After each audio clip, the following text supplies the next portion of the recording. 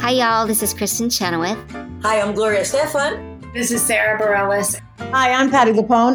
This is Lin-Manuel Miranda. You're listening to the Broadway Podcast Network.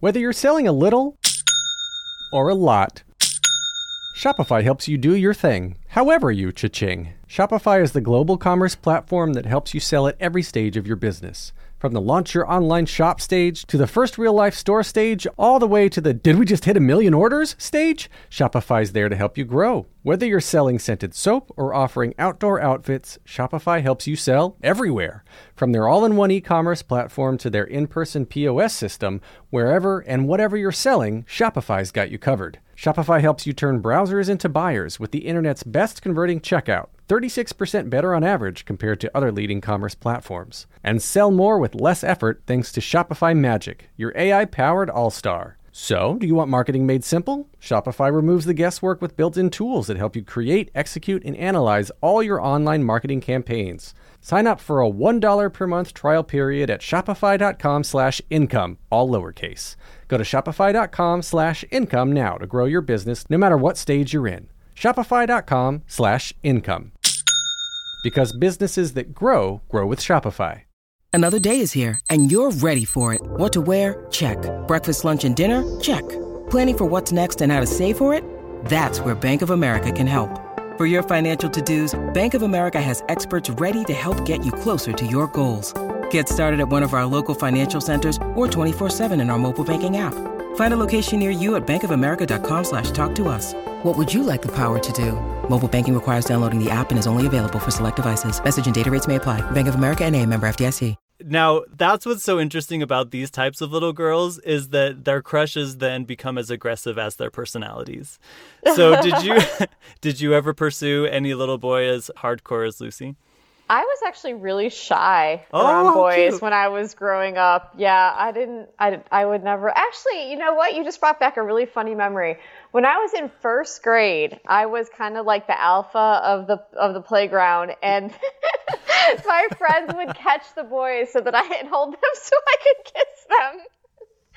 But then that was like super young, like first grade. And then my stronger memories are like kind of going through middle school and high school. And that's where I was very shy around boys. Ooh, I am shook, Julie. And you're going to put this on the air now. I'm going to be very embarrassed.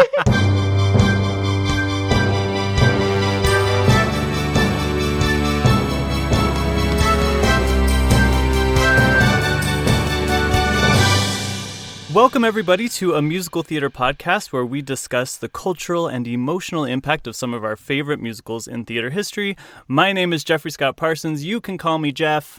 Today, we're talking about You're a Good Man, Charlie Brown. And I gotta be honest, I'm honored that you're my guest, Julie. Here to talk to me about it is the executive director of the Educational Theater Association. Ladies and gentlemen, it's Julie Cohen Theobald. Hi, Julie. Thank you, Jeff. Hi, it's so good to be here. This is great. Now, I know that you have kind of a personal relationship to this show because you've done it twice at 2 different points in your life, right? Yes, very different points in my life. Okay, so how old were you when you did the first time? The first time I was 9 years old. I was in 4th grade. It was my very first musical. And, awesome. It was one of those like process of elimination. Like I tried sports and I wasn't good at that. And I tried gymnastics and I wasn't good at that. And I'm from Chicago, so everybody did ice skating and I wasn't very good at that. So my mom signed me up for this class called Triple Threat, singing, dancing, and acting. Yes. And this was like the kind of the showcase performance from the class. And at that point, I was Snoopy. Yes! Showstopper, I'm sure. Yeah, the supper time song was definitely, the 11 o'clock number at the time. And then I did the show again when I was in my late 20s, and I got to play Lucy, which is actually the part that I've always wanted to play because it definitely reminded me of myself as a child. I was a little Type bossy, and now I'm a leader, and that's because I had those qualities as a child, but definitely related to Lucy. I love that Lucy's the alpha of this gang. Totally. Yes, she is in charge. It's interesting that you said that you tried everything and like nothing was sticking. That is 100% my story. What happened to you? We tried t-ball. I mean, like, God bless my parents. We tried t-ball. We tried soccer. We tried karate, which lasted like one class because the sensei terrified me. And then I got involved in clogging because I'm from Utah. So like Rocky Mountain, country western clogging. That's kind of like tap dancing. Exactly. Yeah, I think I actually did a clogging number once in like a high school variety show. There are 2 musicals where like there's usually clogging, and it's Annie Get Your Gun and Seven Brights for Seven Brothers. And so it's like tap, but there are 2 taps kind of loosely connected by screws on your shoes, so they jingle instead of just doing like a solid tap. So I started as a competitive clogger and then eventually found my way into musical theater from there. But it's interesting how little artists find their way. Yeah, I mean, you have to find your thing. And for kids, who may not be good at sports or, academics, although I was good at academics too, but if they don't have theater as an option or they don't even know about it, like some of these kids like in these rural areas and may not even like have a professional theater in their city. Sure. The way they often discover it is in school. And then when they do and they, catch the bug and the light bulb moment and all that, and then, it just becomes their thing and they have the confidence and get more and more involved like we did. So that's why it's so important that like that initial access point is there for everybody. Agreed.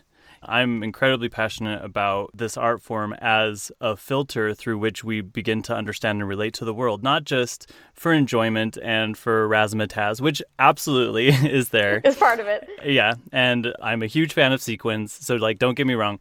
But the emotional and cultural impact of musical theater is much greater than I think we ever have conversations about. And when we introduce it early to children, the amount of history and even just kind of social awareness that begins to seep in like a sponge is incredible.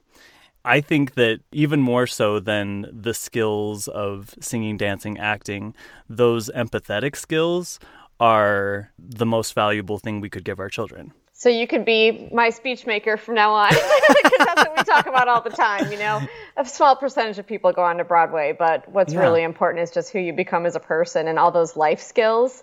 Think about how many adults are like terrified to speak in public. Absolutely. Or just the adaptability of getting thrown in lots of different situations. Every show you do is a new situation. It's a new team. It's a new theme. It's a new environment.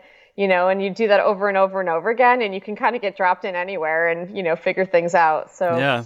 It gives great personal qualities. And when you talk about just the social and cultural awareness, I just think about theater as stories, and there's lots of ways to tell stories or take in stories. But what I love about a musical, especially a really good, well-produced musical, is, you're on the edge of your seat the whole time, and the songs give you goosebumps and chills, and you laugh, and like you're so into it that then like all those messages and themes and stories comes and affects you in a different way than if you just, read an article or heard about it in a different way. You're totally right. It's an all sensory experience. Yes.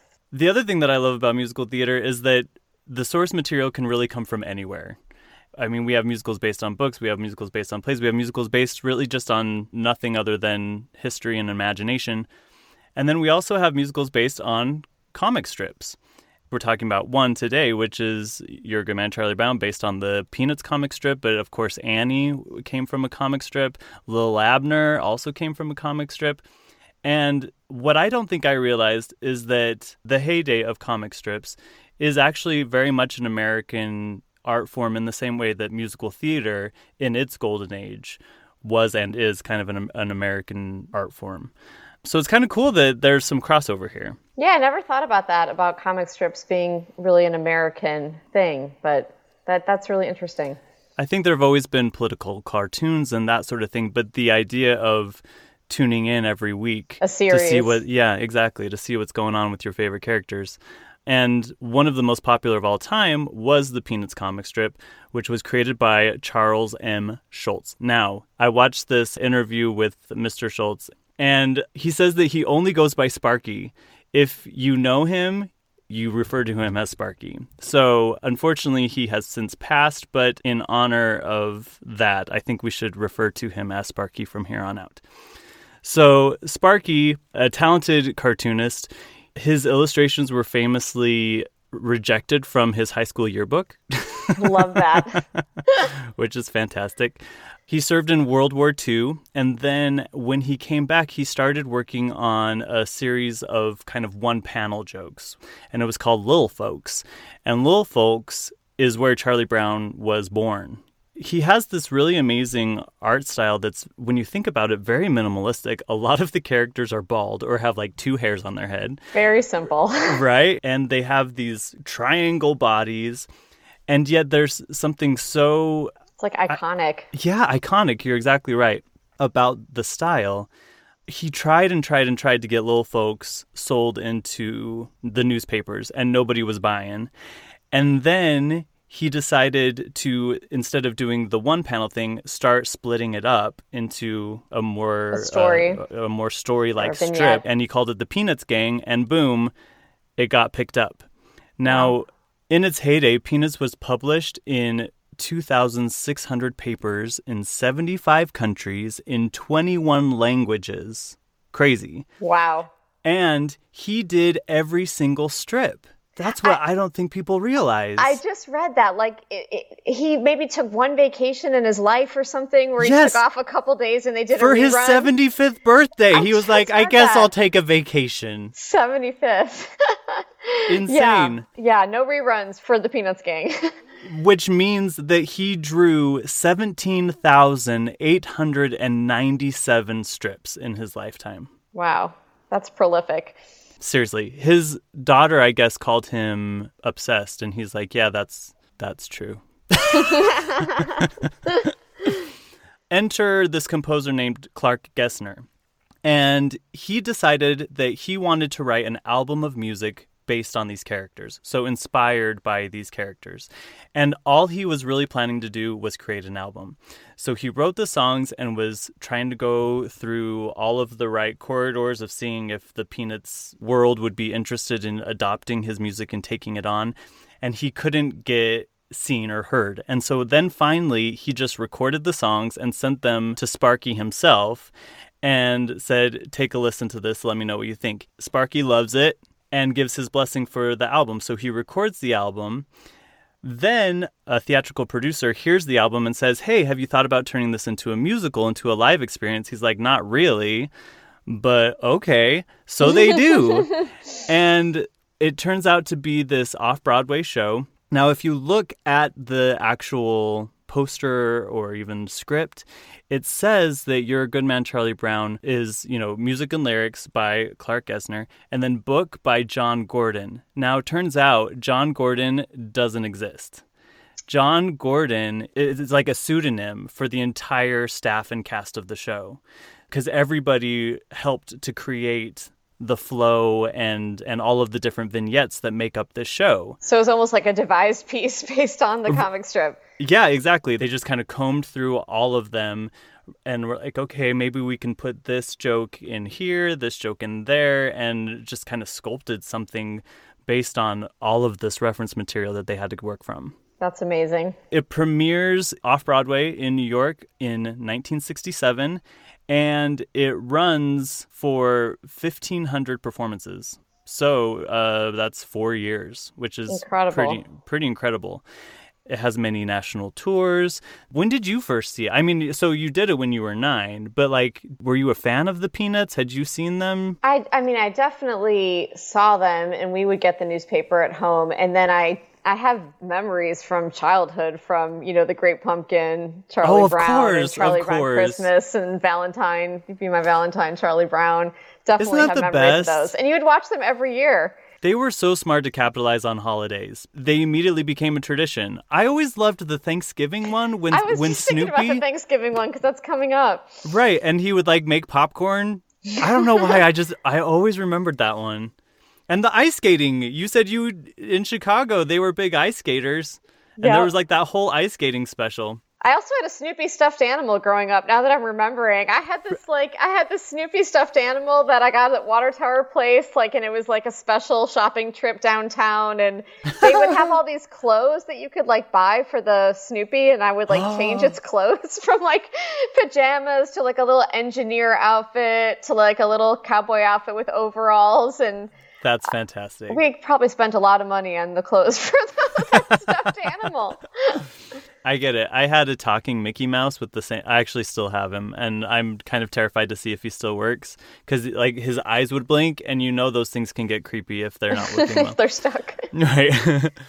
So obviously, Peanuts has a huge cultural footprint in our lives.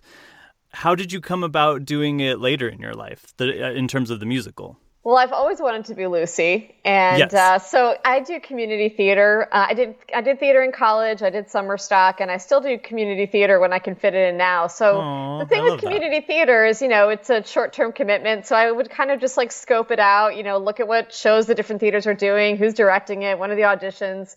And so when I saw Charlie Brown come up, I was like, I really want to be Lucy. I was in my late 20s. So It was this like really small community theater. It was actually, I remember the rehearsals were above a shoe factory, and it was called like the old shoe factory theater. And it was freezing. Adorable. Like they didn't have heat working in the winter. And it was like a total. Okay, not that adorable. I Oh my always gosh. say that like community theater, there's like a continuum, and some have a little more theater and some have a little more community. And this one was definitely on the community side of the spectrum. But I thought, you only need 6 people in the show. And if you get 6 people, it can be a great show and be a lot of fun. Absolutely. So a few friends of mine came out with me, and so we were like half the cast. And That's it so was cute. a blast. It was a blast. I just love the material. I love the character. I love the songs. It's incredibly smart. And because it was created in this kind of avant-garde off-Broadway space, it works really well in community theaters and smaller theaters. If anything, I think the show struggles to fill a big theater, Yeah, which I can see that. So many of our professional regional houses are probably too big for Your Good Man, Charlie Brown. That being said, the first time I saw it was the New York revival in the 90s. Oh, on Broadway? Yeah. They have this huge revival with an all-star cast. Yeah, you saw that with Kristen Chenoweth? Yes, and I saw it right after Kristen Chenoweth and Roger Bart had both won their Tony Awards.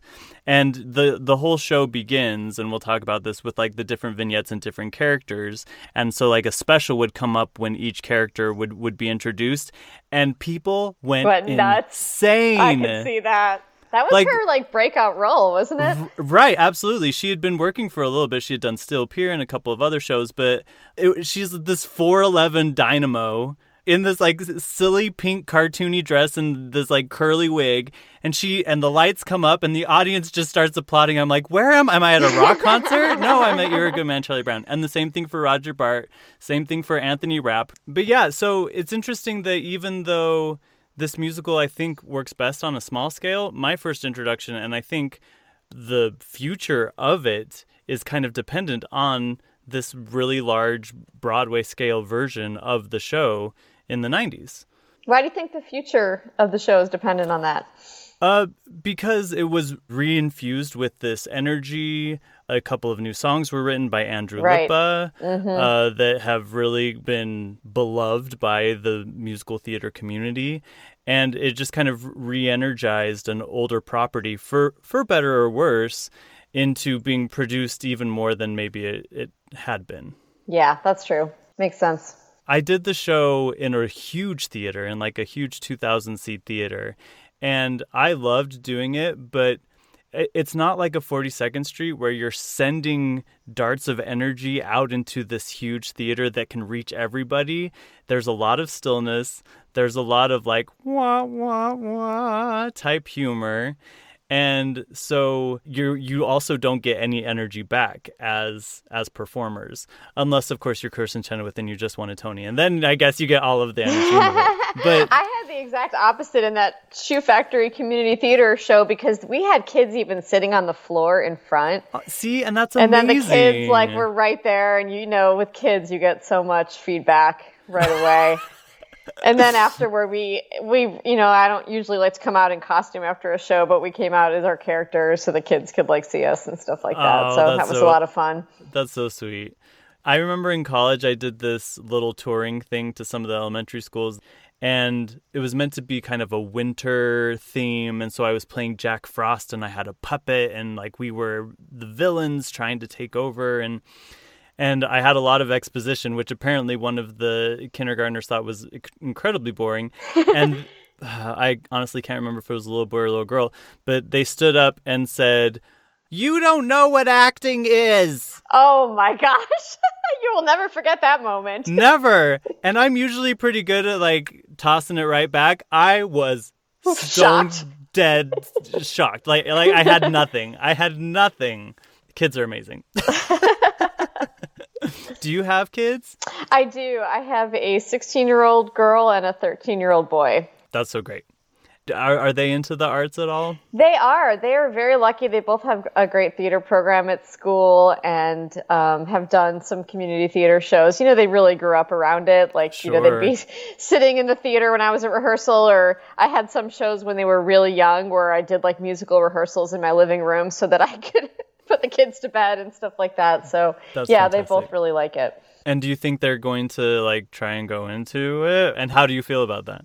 It's interesting. I was just talking to my mom about this because, you know, I was very into theater and I went to Duke undergrad and she was always like, just make sure you have options. And so when I was in college, the musicals were part of a student run group called Hoof and Horn, which was a blast because it was all student directed. And so I did like a lot of classes in the drama department, but I wasn't a drama major. So I kind of had the best of both worlds and I had different options when I graduated. And my daughter, who's now 16 and starting to look at colleges, she's gone from, she doesn't want to go to college, it's straight to Hollywood, she's going to be a movie star, to now she's saying, you know, she wanted to go into theater, but go to a college program where she could get a bachelor's degree. And now she's saying she's interested in TV and film and acting and fashion and business and marketing. So I'm like, okay, this is going on a good track, you know? And I always say, like, I talk to a lot of students with my job and I always say, you know, there'll always be a place for theater in your life. Go for it and also have options. Be a star, babe. You're awesome. Also, the MBA looks really, really great. Yes, thank you. And you know what? Who knew a job like this existed when I was, you know, thinking about going to college? I never would have imagined that. Have you always been in like the nonprofit sector? No, I actually went into business. I have an MBA from University of Chicago. I went to Procter & Gamble after business school, and I worked on big brands like Tide detergent, and I worked on the initial launch of Febreze is kind of my claim to fame. Whoa. Back in 1998, when Febreze first went into test market and into a national launch, like I was on that team. Oh my gosh. So that was pretty awesome. And then I worked at Deloitte in consulting. So I was doing the business track, like I was enjoying it. I was still doing theater on the side. Mm-hmm. But when I heard about my current job, it was actually by accident. I was looking on for my community theater auditions. I'm on like an open forum kind of where people post things. And whenever we have job openings at my organization, we post them on this listserv because we want people who are passionate about theater. Of course. So they had hired, you know, a national search firm out of Seattle, and I never would have seen any of that because I wasn't looking for a job. I was fine. I was happy. And I saw this job opening because I was looking for auditions for community theater. And I saw the headline, Educational Theater Association looking for new executive director, and it caught my attention. So you never know where theater can lead you. Wow, that's crazy. And can you talk a little bit about the organization? Sure. So we've been around since 1929. It began. Whoa, I didn't know that. Yeah, we had our 90-year anniversary last year, but it began as the Thespian Society. And the whole vision for it was in a school, there's lots of ways to recognize academics and athletics, but there weren't a lot of great ways to give attention to the theater students and the arts. So our founders created this thing called the Thespian Society where people would earn points and then they would be inducted into this honor society for theater. Oh, and cute. Their whole vision was like, you know, you have the honor society and the points and all that, but even when you go back and look at these documents from the 1920s, they wanted to have classes. They wanted theater to be recognized as a curricular subject. And they felt like by creating this national organization that would have like publications and conferences and competitions and share, you know, the knowledge, that would make it more important and that would lead to more resources and having it be part of every school. So now we're pretty big. We are we have memberships in about 6,000 schools, mostly high schools and middle schools. We've had over 2 million students be inducted into the Thespian Society. So a lot of Broadway people are, you know, we're thespians and we still do that. And then we also have taken a bigger role in advocacy. in making sure that theater is part of every school and that it's recognized as a curricular subject. That's amazing. It's about creating relationships, I assume, with different school districts and state governments and those sorts of things. Yes, that. And we also have festivals and conferences in states. And the International Thespian Festival is our biggest event. It's our signature event. Wow. And that's like a full week, 5,000 teenagers before COVID, all coming to a college campus, having shows every night, workshops, Broadway people, colleges, kind of being the hub of the whole theater, school theater field. I love that. I wish I had had that. I'm not going to lie. Where did you grow up? Northern Utah, which is incredibly artistic for being like a farm town. Very choral centric. Mormon Tabernacle Choir. Hello. So our choir department was amazing, but they're the ones who put on the musical every year, right, not the drama department. And that has since changed. And I've gone back and worked with my high school because they have faculty that are incredibly passionate about theater and musical theater now. But yeah, growing up, it was more about choral and then do a musical every year. That's fairly typical. I actually did a lot of choir in high school too. Yeah. It's good to hear that your high school's grown and advanced in that, in the theater. Absolutely. I just worked with them on creating this review because they're back in school. They're obsessed with Jagged Little Pill, like every like every high school. And so we created this review called You Live, You Love, You Learn, which is based on that Alanis Morissette song, You Live. And the review had 3 sections. The first section was all about living. So there were songs from musical theater that were about, living and going the distance and all that sort of thing. And then the second was about love. And then the third one was about learning. And it was really fun. That sounds like a nice arc of a review.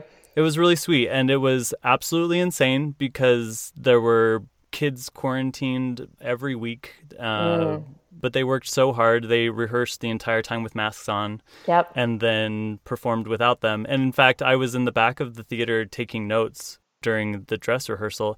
And there were some people that I didn't recognize without their masks on. And I had to cover up their face with my finger to who is that? It's so strange. Right? Picture them with a mask on. Oh, it's Emily. Okay, I got it. I actually went to my daughter's show last weekend and they performed with masks on. Did they? Wow. Wow. All right, well, let's go through the show a little bit. Like we said, there isn't much of a through line. It was more pieced together from this incredibly huge catalog of Peanuts comic strips. And yet these characters are so well defined. And I was going through the script and reading through it, and there are so many little nuggets. I was like, ooh, I want to talk about that one. And then I'd get to the next page and be like, ooh, I want to talk about that one. The whole show is just filled with all of these great little moments that by the end of the show, I can't even remember which ones I wanted to talk about. My favorite parts. And I was just thinking the whole show, it's so funny. It's so insightful. I love every song. It's just it's what makes it great. What we do at the very beginning is introduce these characters. We have Charlie Brown, who is, our show is named after him. And how would you describe little old Charlie? Poor Charlie Brown. That's how I would describe him. Everything always happens to Charlie Brown. And he's just kind of pure and kind and tries hard and just is in lots of unfortunate situations. He always has the best intent. He's an empathetic character. He really is. And he's very sensitive. He always has the best of intentions.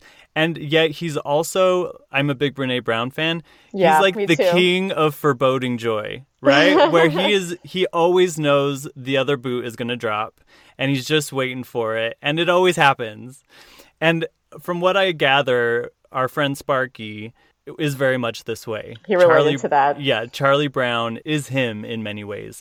Charlie Brown has a little sister named Sally. Now, originally off Broadway, this character was Patty, Peppermint Patty. But for the revival, they turned it into Sally, who was good old Charles' little sister. She is very precocious, much more matter-of-fact than her brother, I would say. Mm-hmm. Then we have Charlie's friends. Lucy, who we've already talked about, is the alpha of the group. She's incredibly, I don't want to say bossy because that's not the right word. She's a leader. She's a leader, yes. But she has a lot of friends who care about her, which is really sweet. Mm-hmm. Her little brother is Linus, and he has his security blanket.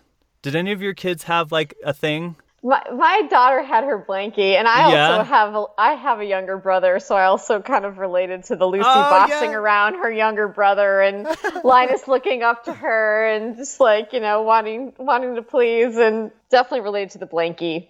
That's so cute.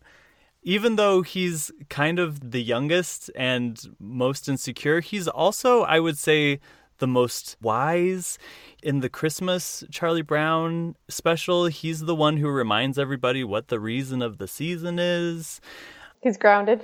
Yeah, grounded, exactly. Then you have Schroeder, and Schroeder is a musical prodigy, virtuoso. He's got his little piano, and Lucy is head over heels in love with him. Oh, and then Snoopy, of course. Yeah, Snoopy. So Snoopy is Charlie Brown's faithful dog. He is 100% a dog and also 100% a human at the same time. And he's probably one of the most iconic, maybe the most iconic character of the entire gang. Yeah, I would say so. He's got some great moments in the show. The opening number is the title number, You're a Good Man, Charlie Brown, in which all of the kids are building him up because they all like him. I think that's really important in this show, is that we hear from the get-go that everybody likes him. Otherwise, we would just feel horrible for him for the rest of the show. But that is kind of the charm of this, is that we don't think that everybody's mean to him. It just, because of circumstance, he always gets crapped on. Mm-hmm. And that's where the humor comes from. Mm-hmm. After this great opening number, you have lots of vignettes, but one of the first things I wanted to talk about was Charlie Brown sitting at lunchtime and how he says that lunchtime is the worst time. He hates it because he feels like he's alone, and he's delivering this monologue. He opens up his lunch. He has a peanut butter sandwich, which he hates because the peanut butter gets stuck to the roof of his mouth and he can't get it off. And so as an audience, we're just sitting watching Charlie Brown eat a peanut butter sandwich. And then he says, "The PTA did really good at painting these benches." He's an optimist, looks for the good in things. After all of this, he's got to give the compliment to the PTA. I love that about him. I think that moment at lunch, like I got goosebumps when you were talking, just because, you know, I was a camp counselor for many years, and I think like that, just like the kids sitting alone at lunch is like the saddest thing. Oh, right? It's true. One of the next big highlights is Lucy and Schroeder. And what Clark Gessner, the composer, did, which is really smart, was that he took the Moonlight Sonata, because Schroeder's obsessed with Beethoven. And Lucy's trying to have a conversation with him while he's playing.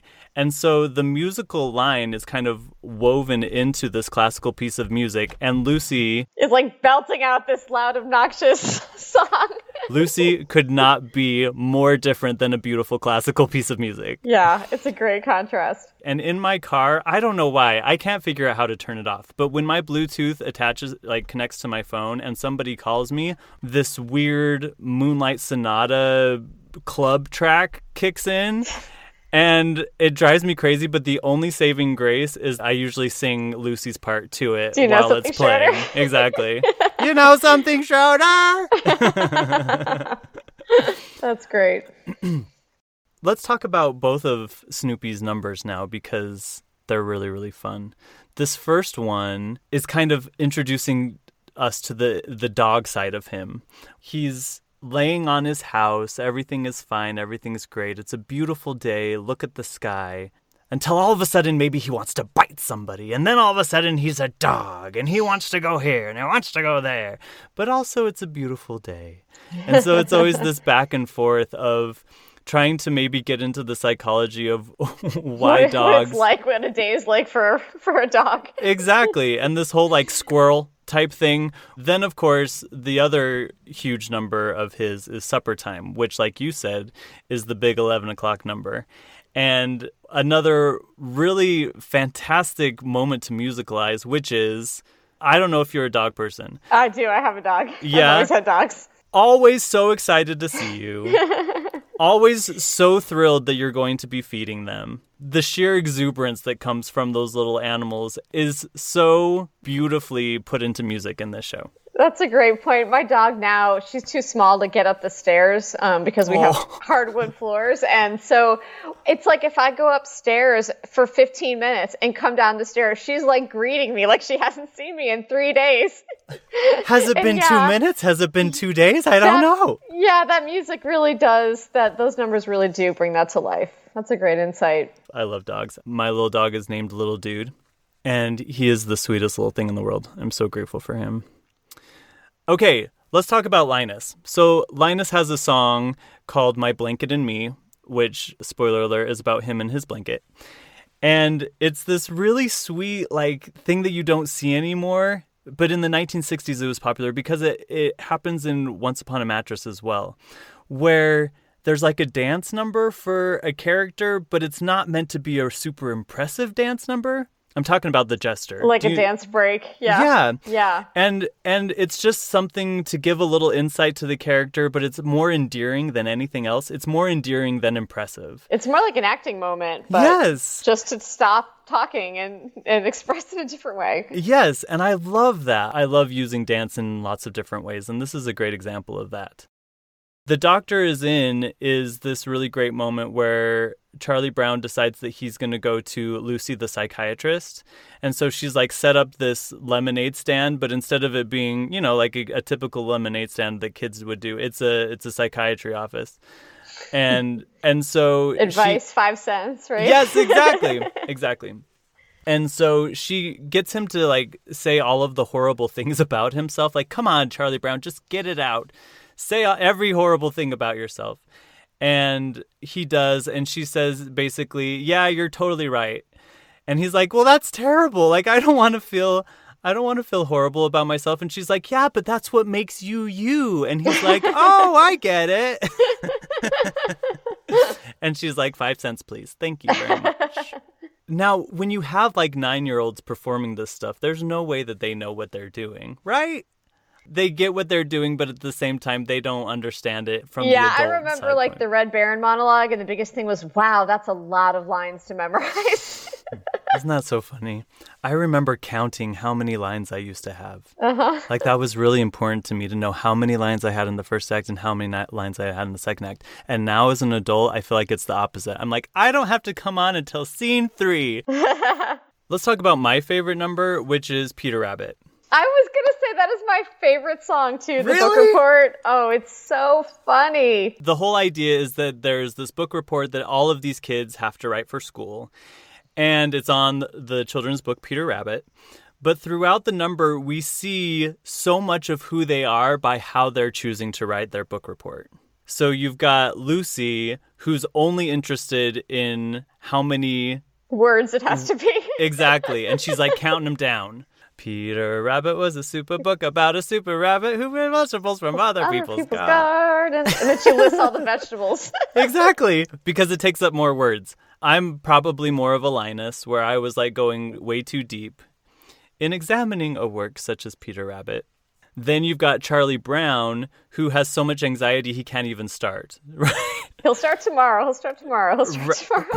He's like, if I start doing it now, then maybe, but I don't want to. And so then he doesn't.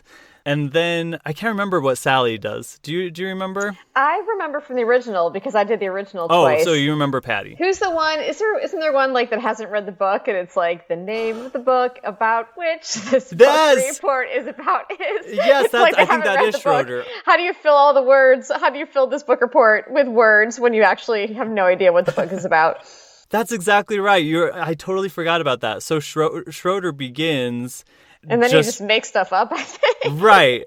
Yes, and then that's how he gets into the drama of it all, is because it becomes very obvious that he has no idea what's actually going on. Oh my gosh, I totally forgot about that. I love also just musically how everybody's doing a different thing, and then it kind of all fuses together on top of each other at the same time. Exactly. So once we hear everybody's perspective, then they all, I remember. So Sally and Snoopy are hunting rabbits. There's this whole section where they're going on this great hunt. And then once we've been introduced to all of them, then musically, like you said, they all combine into this really epic sounding opus. It's pretty incredible. Is it a fugue? Is that the musical term for it? Oh, sure. Yeah, like Fugue for Tin Horns from Guys and Dolls. Yeah. Yeah. Or even Counterpoint. Like, this might as well be Tonight, the quintet from West Side Story. And it actually, they're both the end of the first act, right before intermission. Right, that's true. Okay, so let's talk about some of the added songs for the revival that have become so popular. One is for Sally and one is for Schroeder, the two characters that probably had the least to do. Mm-hmm. Sally got a new song called My New Philosophy, in which she's constantly learning new ways to tell people no. Essentially, and to make her opinions known, and all she wants to be is heard, right? But it's a really sweet and fun song. And then Schroeder got a new song called Beethoven Day, which is celebrating his great composer, and it ended up being kind of a gospel-themed number and actually made room for more diversity within the cast, because I think traditionally the cast was white and the comic strip was very white. Diversity in musical theater and in casting has become at the forefront of conversations, especially here on the podcast. And I think one of the big opportunities that we have is to introduce the arts and musical theater to diverse groups of children to ensure that the future is as colorful and diverse as it can be. How does that play into your work and what you've learned through your organization? It's a big priority for us. And yes, I feel like we provide that pipeline that's going to change things in the industry. And a lot of times, like we talked about, you find your thing when you're maybe in late elementary school or middle school. So that's where we need to make sure that theater is something that's relevant for everyone. We know that the theater teachers right now primarily are white. It's like 93%. And it's hard when there aren't role models. So we're working on programs to bring in artists of color into schools to work with students and to be role models. We're also looking at, I think a lot of teachers maybe are in a diverse school, but are not attracting the diversity of the school into the theater program. And then some are doing a great job of that. So trying to figure out why and what it is that those teachers are doing. A lot of it has to do with material. Making sure that there's material that is telling the stories of lots of different communities. And if that material is not there, encouraging more playwrights and even students devising their own work to tell their own stories. I think as a national organization that sets examples, we have a responsibility to make sure that we're putting things on our stage. Like we have the main stage at the International Thespian Festival, which is like the pinnacle of high school theater. Sure. We need to make sure that the stories and the schools and the people on that stage are representing all students. And, that's what's going to encourage younger kids to say, when they go and they sit on the floor and they watch that show that, you talked about your Jack Frost show, they look up and they say, I want to do that. That's kind of where it begins. I can do it better than him. I can do that. So we need to make sure that we're role modeling. That's beautiful. So we do have a lot of initiatives right now. I just talked to a school the other day in Pennsylvania where they were talking about a partnership with the Black Student Alliance to work on this devised piece of theater and get kids involved. So it's got to come from everywhere, but it's very important. That's really great. I've had several teachers reach out to me and ask, for example, I really want to do West Side Story. I don't have enough Latinx students in my program. Would it be okay to cast white kids as sharks? That sort of thing. And what would you say? What would you tell them? It's interesting. There is not a clear point of view in the school theater community on that. I feel like one of the best things about theater is you talked earlier about empathy and walking in someone else's shoes.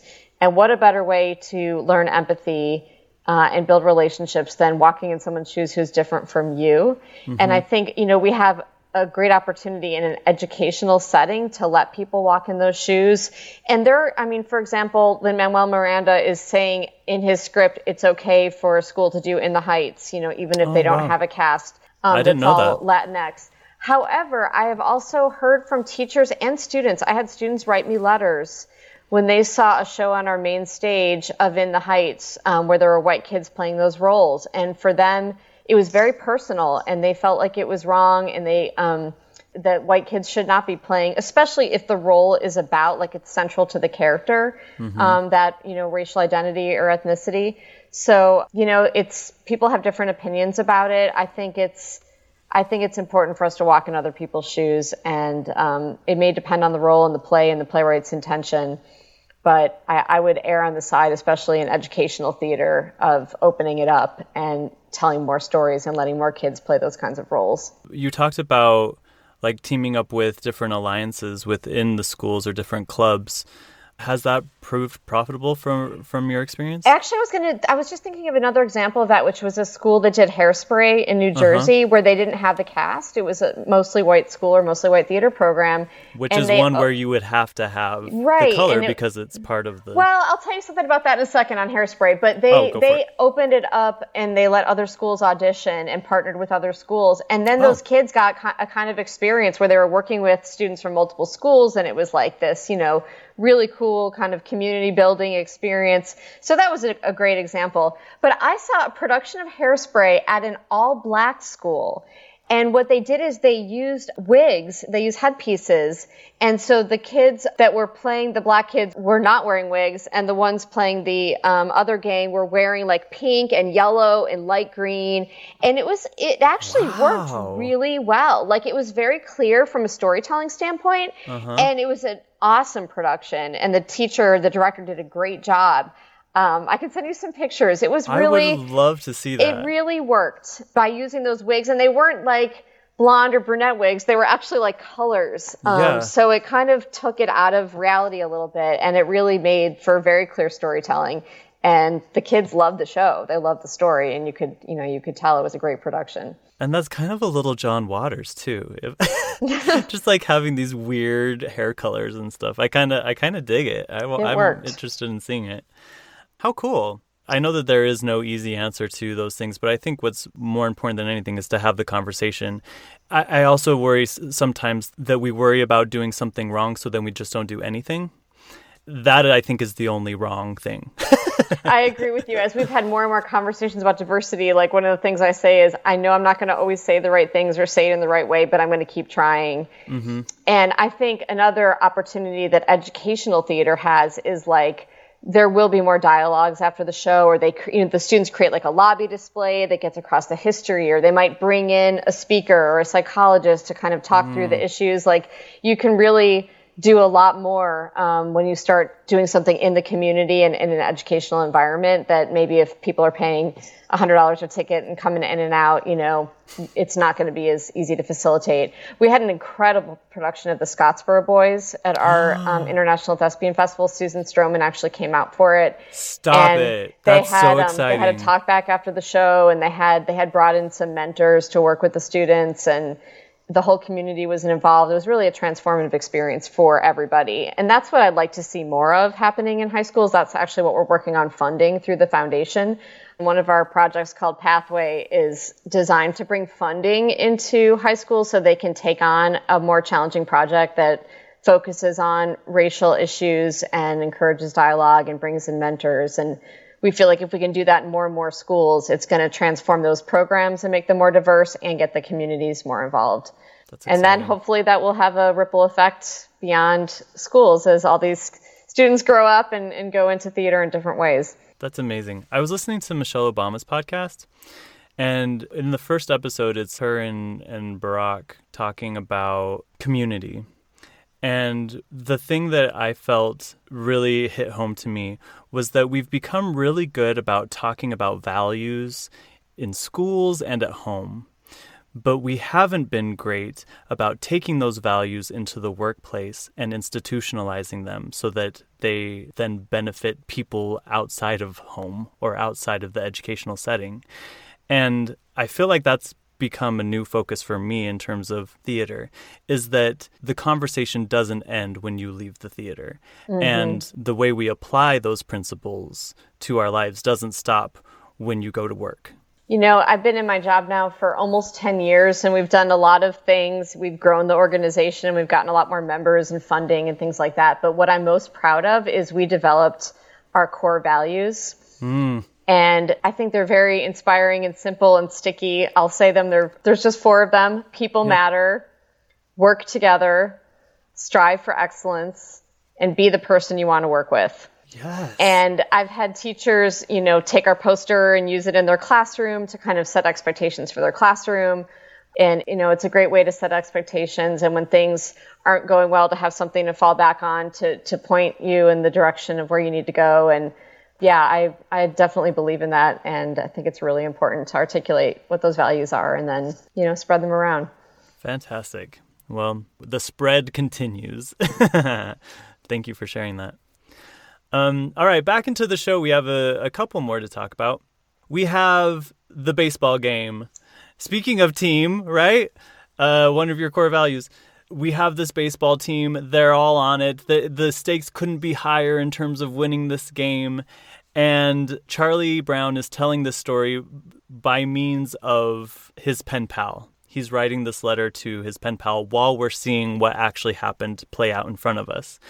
And long story short, he drops the ball.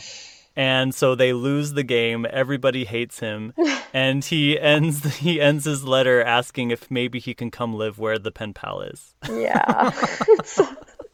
So sad and sweet. It's so sad and sweet. You just want to go, oh. Yeah, like you never hear applause after that number. You hear, oh. But those Little League moments, I just think about all those Little League games that my brother played and my dad was the coach. And, it's those quintessential childhood moments. My nephews are so competitive. It's crazy. They're all in like basketball, Little League, baseball, all of those things, which I never got into. Like you did T-ball. My brother did T-ball too. I remember the tee when they removed the tee, they had to actually hit the ball from the pitcher. Never got that far, Julie. Never got that far. I did T-ball. I also did church basketball, which we would always kid around that it's the only fight that starts with an opening prayer. Because it would always be so intense. Everybody would take it so seriously, and I never understood why. And that would only make people more mad, because if anybody did something good, I would yell "leaping lizards." That's when you knew you had to leave sports and go into theater. Thank you. Then we also have the Glee Club scene, which is they're singing "Oh, Home Give on the Me Range." a Home." Yes, Home on the Range. And meanwhile, somebody has taken, is it Sally's pencil or Schroeder's pencil, or somebody has taken a pencil, maybe I think Linus's. it's Sally. And the pencil gets passed around, and they're having this whole conversation whilst singing Home on the Range. Another just brilliant little piece of writing where the internal workings of the number are just so smart and clever. Yes, it's very funny. My second favorite number in this whole show is Little Known Facts, which is Lucy's song. I think this song is, maybe it just reminds me of a couple of my nieces. I have 13. I have 13 nieces and nephews. Wow. And I have a couple of nieces that are 100% Lucy's. And this whole thing where you just make up stuff. So Lucy's introducing the world to her baby brother. And this is a fir tree, and it's called a fir tree because it grows fur coats, and that keep you warm in the wintertime. In the wintertime. Exactly. It's just so true to life, I think. Kids always want to be so much more grown up than they are. And then also what I related to with my own little brothers is Linus going, "Wow, Lucy, wow, tell me more," you know? And then she so just many feeds off things. of it. Yes. So cute. Now this whole show ends with a song that always makes me cry. After all of the things that we've talked about that are so sweet and funny and clever and sad, then you have this amazing song called Happiness, which reminds us how simple life is. I was thinking about this song today and I get goosebumps just thinking about it, but just in the coronavirus situation, that's what people are finding is, okay, I can't travel and I can't do all this stuff, and there's some nice things, which is I'm spending more time with my family and I'm connecting with people and I'm cooking and, just those simple parts of life that when you're busy and just running around, you kind of lose sight of. It's a beautiful song. It really is. I've definitely had my share of anxiety this year as my entire industry has shut down. Yep. Same for you. And I think that if there is a remedy or medicine for that sort of anxiety, it is this song, which is there's always something beautiful and simple to focus on. And in that simplicity is the profound. It is finding a pencil. It's catching a firefly. It's catching a firefly. It's having a sibling. When all of the other crap falls aside, what you're left with is something pure and beautiful and simple. And I really thank the Peanuts gang for reminding me of that. I'm going to start listening to that song on a regular basis this year. That's a great idea. It's a really good reminder. It's a great message. Julie, thank you so much for doing this with me. I've had such a great time. As always, if you have recommendations for shows you'd like us to cover on a musical theater podcast, you can send in those recommendations to amusicalpodcast@gmail.com. Please follow us on Instagram and Twitter, where you can contact us there at A Musical Podcast. And you know what? Don't forget about visiting our TeePublic store, where we have lots of designs based on favorite episodes, past and present. Julie, how can we follow everything that's going on with you and the foundation? So our website is educationaltheaterfoundation.org. The foundation is our philanthropy arm, so that's where we take in funding to help underserved schools. Right now we're doing a lot of relief grants for schools who had to cancel their spring musicals and are trying to just get back on their feet.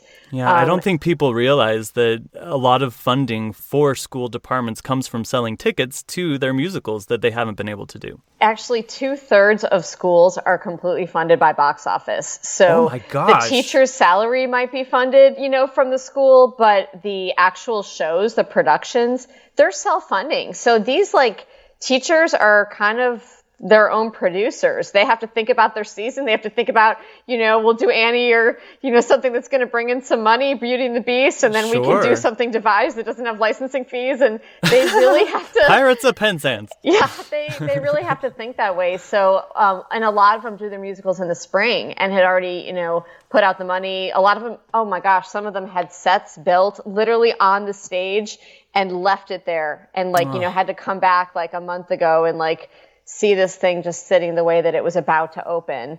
Wow. So yeah, they're definitely are in a lot of need, and we know that we need to keep these programs in schools now, because if they get cut, it's going to be very hard to get them back. Amen.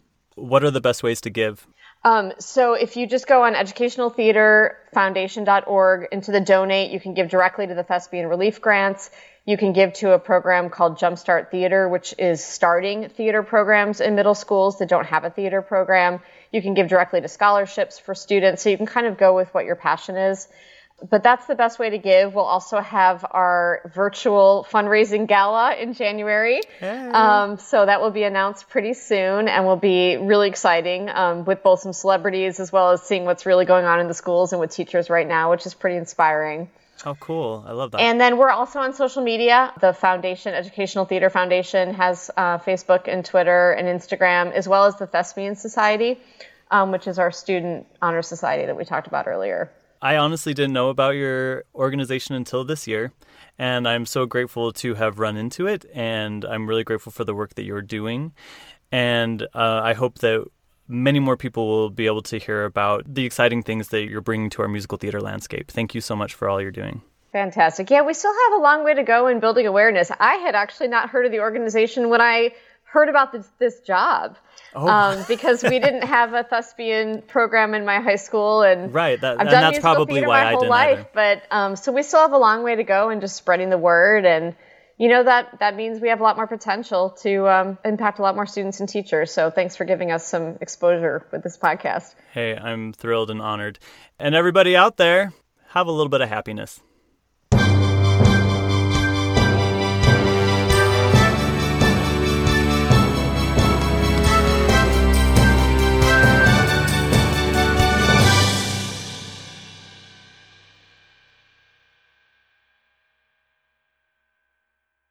Hey, it's Leslie Odom Jr. here on the Broadway Podcast Network to tell you about the Rise Theater Directory, a program of Maestro Music. Rise is a national online resource designed to connect and empower backstage and administrative and creative theater professionals from underrepresented backgrounds. If you work or aspire to work in the theater community, this can help you find your next project. And if you hire theater professionals, search the Rise Theater Directory to find your next team.